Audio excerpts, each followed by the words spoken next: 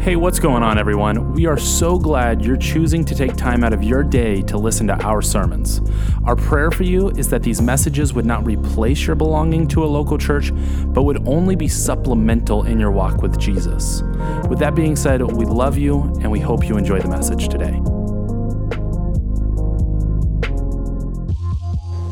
He sat on his gold and black throne in the middle of his palace, in the middle of his kingdom. The most powerful man in the world. Any word he uttered would be law across the known world. His words stretched with great power, north, all the way to England, south, all the way to Africa. Any utterance was law east all the way to Asia. There was nowhere you could find yourself in the known world where he was not your Lord. Leaders, politicians, entertainment figures, they all bowed down to this one man. The depth of his power could be felt through the peace everyone would face in their day-to-day lives. The Pax Romana, the peace of Rome. Peace that was brought about through the violence of the most powerful military force to exist. And all that he did was to increase the depth of his power both over what he already owned and what he had yet to grasp. He alone, seated on his throne, wore the crown. He was the king, but more than that, he was the King of Kings. And he was called Caesar Augustus. And by the end of this man's life, he was worshipped. He was a god in the eyes of his people. People either bowed down to him or to images of him. Have you ever had that happen to you? Yeah, me either. This guy had some incredible power, incredible influence. Everything that Caesar saw belonged to him. And yet, as he grew older, he refused to grow content. So to flex his power and display his greatness to all, he spoke from that throne. And we read in Luke chapter 2, verse 1. In those days, a decree went out from Caesar Augustus, and all the world should be registered. As he sat bored and discontent, he spoke just a word. And as this word, as would happen with any word that he spoke, left his lips, it became law. And the entire world began to pack, and they began to travel, each person to their hometown, all because one man was bored. Because when this king spoke, you obeyed. Thousands and thousands of people rustling across the known world because a king was bored and wanted to massage his ego and collect more taxes so that he could then in turn do more of the same. And in the midst of all of this chaos, theologian N.T. Wright says this man, this king, this absolute monarch lifts his little finger in Rome, and 1,500 miles away in an obscure province, a young couple undertakes a hazardous journey, resulting in the birth of a child in a little town that just happens to be the one mentioned in the ancient Hebrew prophecy about the coming of the Messiah. And it is at this birth that the angels sing of glory and peace. Which is reality and which is parody? See, as the King of Kings declared to the world that he wanted a census taken, the King of Kings was at work, bringing his son to Bethlehem to be born in a dirty and stinky manger. Pax Romana, the peace of Rome. And yet, in this moment, the Prince of Peace, would enter the world. And so we ask, which is reality and which is the parody? Which was the real peace and which was the fake peace? Which kingdom was real and which was fake? And ultimately, which king was truly sovereign and which was not?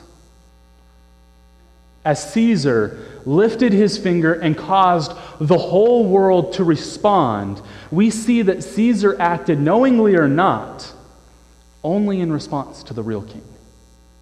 Unbeknownst to him, he was laying the groundwork to establish a new kingdom, the kingdom of God.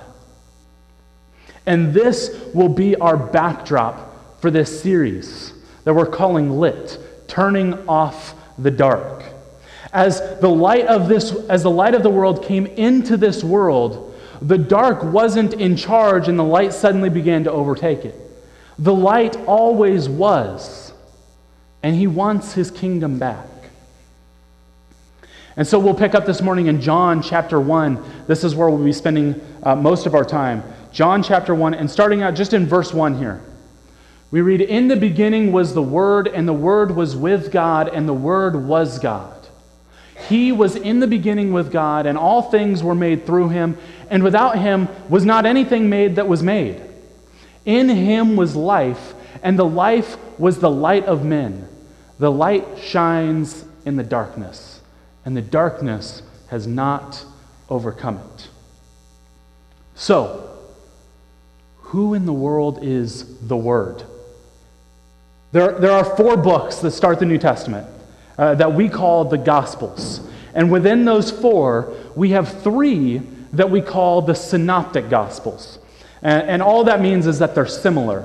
The stories that they tell, for the most part, the chronological order, and so many things about how these men developed their account of this man Jesus were similar. But one of those books stands out.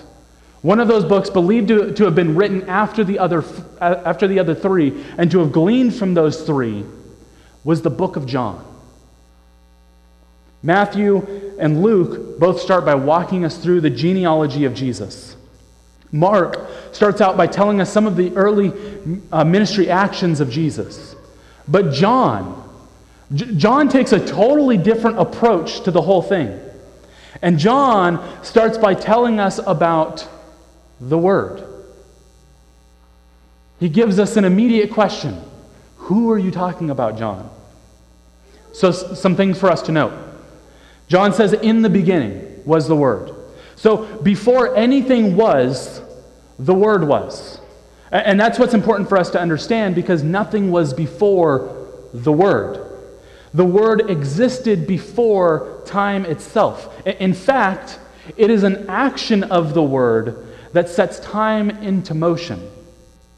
It was when the Word created all things that time began to exist. So we can begin to see both from this and from a little bit later that the Word is God. John plainly writes later, "The Word was God." And yet, John at the same time writes, "The Word was with God." The Word was with God. Well, what does that mean, John? John is actually doing something quite genius here. This is one of the places that helps us to understand a major Christian doctrine. John clearly tells us that the Word is God, but that the Word does not fully encompass the being who is God. There's a distinct person within the Trinity. And this is the first major clue that we get from John, that yes, we're talking about God, but more specifically, we're talking about a specific person from the Trinity.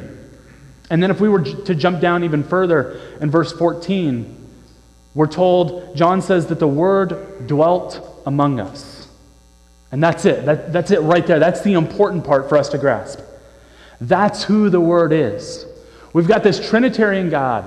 There's Father, Son, and Holy Spirit.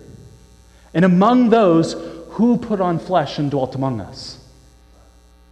The Son, Jesus. And so here's the difference between the Synoptic Gospels and the Gospel of John. The first three gospel accounts primarily focus on what Jesus did, while John primarily focuses on who Jesus is. And sure, what Jesus did is important, remarkably important. But the importance exponentially grows when you recognize who this man was as he acted. When you read the book of John and you see who this man Jesus is, for all that it's worth, and then you come back and you read about the stories of this man who was a carpenter, who as he taught was persecuted and executed. Suddenly that becomes a little bit more important when you recognize who that carpenter was. And so that's who the Word is. But that just begs another question, right? Why in the world did John decide to call Jesus the Word? Why didn't John just write, in the beginning was Jesus, and Jesus was with God, and Jesus was God, right? I mean, how much easier would that have been for us if John had just laid it out point blank for us? Well, what we have to understand is the New Testament was written in Greek, and the Greek word for word is logos. And in David Guzik's commentary, he writes this far better than I could ever even try to teach you, so I'm just going to read it from him. He writes, the Greek philosophers saw the logos as the power that puts sense into the world, making the world orderly instead of chaotic. The logos was the power that set the world in perfect order and kept it going in perfect order. They saw the logos as the ultimate reason that controlled all things. And now see, this is incredibly important because this shows us that John is making some serious implications right out of the gate. What does it mean for Jesus to be God? Well, it means that he's in control. It means that he was always in control. It means that things have never been out of his control. It means the only thing preventing our world from spiraling out of control is Jesus. This obscure man who we learn so much more about this time of the year.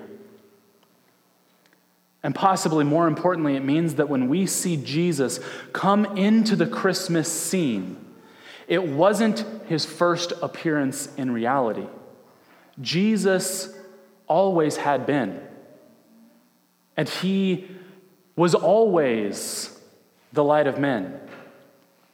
The computational world has made some incredible strides in recent years, if you haven't noticed. Just what technology is able to do now is mind-blowing. The things that we're able to accomplish by using these little boxes with screens is baffling, even to someone who's had them most of his life. I'm still blown away with what we're able to accomplish with these things. Computers have this incredible ability to make decisions quicker than I can, to find research faster than I ever could have dreamed. And you can install all sorts of software on these computers and continue increasing their abilities and just do some extraordinary things with them. We've got a computer upstairs that runs the displays here so that the people who forgot their Bibles at home can still follow along with me.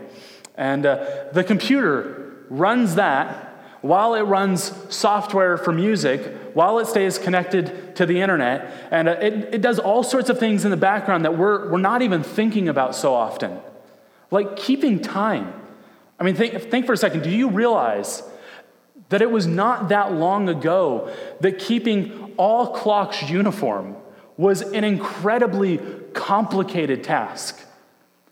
But our computers just communicate with satellites, and they're sent the correct time, and they're all in sync all over the world all the time. And I mean, this is doing this in the background while also running all these other things. Just so many things they're able to accomplish. But here's the thing. All the power, all that computing ability, and what does my computer even matter if I unplug it? It can't do anything. It's just some metal, some plastic, and glass. It's pointless. It can't connect to the internet. It can't send signals. It can't run programs. There's an electrical circuit inside of it that has to be completed in order for it to be able to accomplish anything. And so here's the question. When I unplug the computer, does the electricity cease to exist? No, that's ridiculous, right? But if I want to be able to use my computer to accomplish anything, I know that I have to plug it in. The electricity and the laws of how it all works and flows and all of that, that's what allows the computer to even have a purpose. It allows for order in general. And John is telling us that the darkness has not overcome the light. The light always was. It didn't stop existing. Whether or not we unplugged doesn't determine its existence. Jesus coming and the whole Christmas season that we celebrate was not turning on the light. The light always was. Jesus came to turn off the dark. And so then we read something really interesting in one of our Old Testament prophets in the book of Micah. He writes in Micah chapter 5, verse 2 and 3. He says, "But you, Bethlehem Ephrathah, though you are small among the clans of Judah, out of you will come for me one who will be ruler over Israel, whose origins are from old, from ancient times. Therefore, Israel will be abandoned." Imagine, Micah is writing to both the north and south. Israel has split. There's the northern tribe of Israel and the southern tribe of Judah, and many prophets wrote to one or the other. Micah wrote to both. And what he's doing is he's warning about the dangers of where they're headed, of what's going on, but he was also giving them encouragement. He was writing to them about a future hope, and in the midst of that hope, he writes that Israel will be abandoned. And a couple hundred years later, it happened. The last prophet, Malachi, wrote the last letter of the last book of the Old Testament. And then for 400 years, God was gone. Or so it felt. There were no more prophets. There was no more "thus says the Lord." A people who had been called by God and who interacted with God on a daily basis, who always had prophets coming to them and telling them how to be in right relationship with God. They'd spent their entire existence under this umbrella, and suddenly God seemed to have left them. And not just for a single generation. There were people who went their entire lives who would never know what it was like to hear from a prophet. They would never know what it was like to hear from God. Have you ever felt abandoned? Have you ever felt lost? I mean, these people had neglected the teachings of God for so long that it must have felt like He had finally given up on them. No more mercy. No more grace. Have you ever felt like you had messed up so bad that God had finally given up on you? That He finally turned His back on you and said, "Fine, if you really want to do this on your own, do it on your own." Have you ever felt that way? I mean, am I alone in this?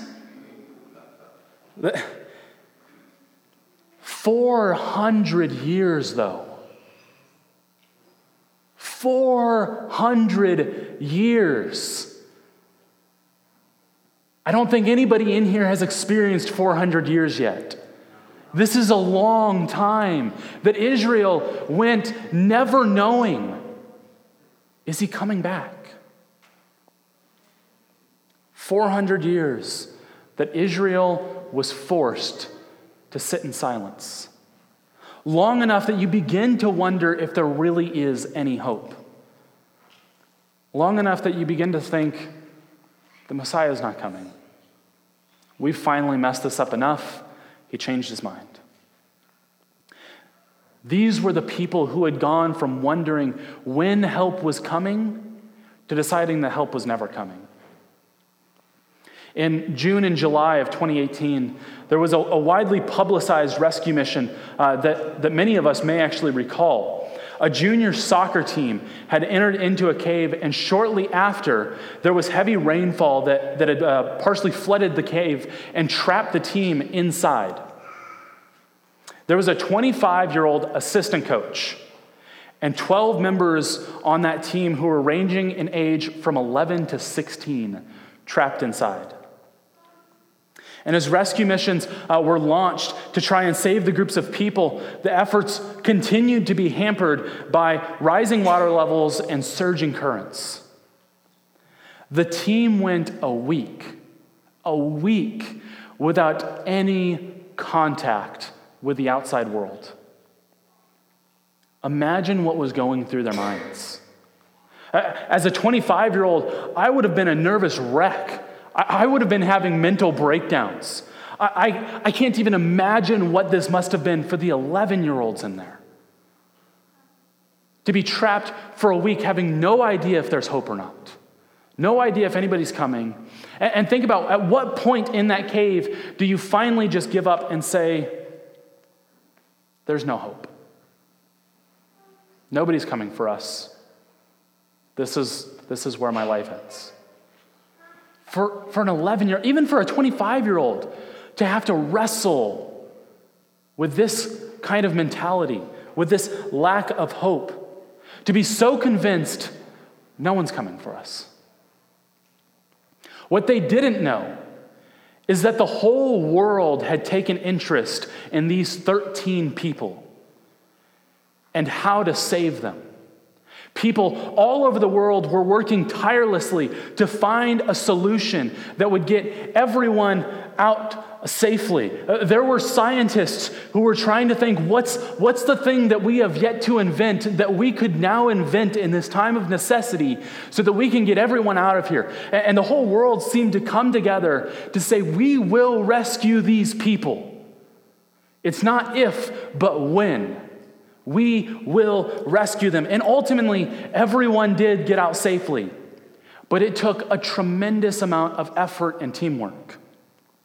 The rescue effort involved over 10,000 people, including more than 100 divers, scores of rescue workers, representatives from about 100 government agencies, 900 police officers, and 2,000 soldiers. And it required 10 police helicopters, 7 ambulances, and more than 700 diving cylinders. And listen, here's the important part, church. Help was always coming. Help was always on the way. Their inability to see it didn't dictate the reality of whether or not hope actually existed. Their ability to feel hope didn't determine whether or not they were right in having it. Help was coming, whether they knew it or not. And so back in Micah chapter 5, we finish up verse 3, and Micah writes, "Therefore Israel will be abandoned until the time when she who is in labor bears a son." And then we'll keep going through this passage, and it says, "And the rest of his brothers turn to join the Israelites. He will stand and shepherd his flock in the strength of the Lord, in the majesty of the name of the Lord his God. And they will live securely, for then his greatness will reach to the ends of the earth, and he will be our peace." All hope seemed lost. The enemy had won. Hope was gone. But that was never true. That was never the case, regardless of how they felt. The darkness never overcame the light. The light was just in a different place, working behind the scenes, preparing for something new, preparing his rescue mission to save the world. And listen very carefully, church. Whether or not you can feel God, whether or not you can see God, that doesn't determine what he is or is not doing. I can't even begin to count all of the times in my life that I've cried out, God, where are you? And it was only moments later that I see just how involved he had always been. That I realized that in my darkest times, God had always been more concerned even than I was. Micah prophesies and makes it clear that there's going to be a time when Israel will be in the dark. But that doesn't mean that the light has been put out. That doesn't mean that the light has left. That doesn't mean that the darkness has overcome the light. Because the light can never be overcome by darkness. And let me put it to you this way. Have you ever been in a room so dark that when you light a match, you can't see it? It's not a rhetorical question. You can answer that. No. Have you ever been in a room so bright you couldn't find a shadow? No. It happens sometimes. If a room is well lit enough from all angles, you can eliminate a shadow. But you can't eliminate the light. Light will always win. Light cannot be overcome. Light cannot be defeated. And Jesus is the light of this world. Jesus will always win. Micah promises us that while we may feel like it's been lost, it hasn't. He's still working. And one day, Micah promises that a son will be born and the light will be seen again. And in this period of the darkness that you see, never forget that the light has not lost, that the light is diligently working, that the light is preparing a rescue mission for each one of us. Israel was gearing up to go through a lot of pretty awful situations. But the end promise is that peace is on the way. Hope is coming. Don't give up yet. We all have struggles. We all have problems. We all face brokenness in this world. And as the holidays come for some of us, they remind us of some of the darkest places we have ever experienced. For some of us, the holidays are incredibly hard. We don't want Christmas to come. If we could just skip this time of year, we could, because this is the darkest part of the year for us. But Micah promises that it doesn't have to be. It doesn't have to remain dark, because the light has come. The Israelites waited 400 years, waiting, wondering. And finally, a baby was born in a no-name town called Bethlehem. And that same baby grew up to become a man who would ultimately go to the cross. And as he was lifted up, the sky would darken, and it would look again as if darkness was prevailing. And it was this same man who would be placed in a tomb with a rock rolled in front to seal it off so that no light could get in or out. Again, looking as if darkness is won. But we learn from this man that not one time, not ever, has the darkness overcome. It was that same man who pressed that stone out of the way and walked out of that tomb. It was that same man who doesn't remain on that cross, that same man who lives again. And the promise of Christmas is that the light cannot be overcome, that Jesus has always been the light, and that he's come not to turn on the light, but to turn off the dark. Christmas is a reminder to us that hope has come. But not only that, it's a reminder that hope is coming. Jesus told us as he was leaving, he said, if I leave in this way, know that I'll come back in a similar manner. If Jesus came once, just like he promised, can't we trust him to keep his promise again? Christmas isn't just us looking back at this baby boy, but it's remembering as the lamb came, so will the lion. As this man Jesus was born, it's a reminder that he's coming again, and the light wants his kingdom back, and the light can't be overcome. So we hold on to Jesus. We hold on to the promise of Christmas, and we carry that torch into a dark world with confidence, knowing that the light will overcome. So may we, as a church, carry that torch. May we continue to shine the light that is Jesus. And may we carry it knowing that there's nothing to be afraid of. We've already won, because the light cannot be overcome. Jesus, we thank you today for your word. We thank you for the promise that you give us. We thank you that you were willing to step out of your throne in heaven, to take on flesh, and to be born as a little baby boy, to live in this broken world, to live in this world that seems so often to be overcome by darkness, and that you would come and that you would be the light, and that you would come in a way that would remind us that you always are, that you always have been, and that you are for us, Jesus.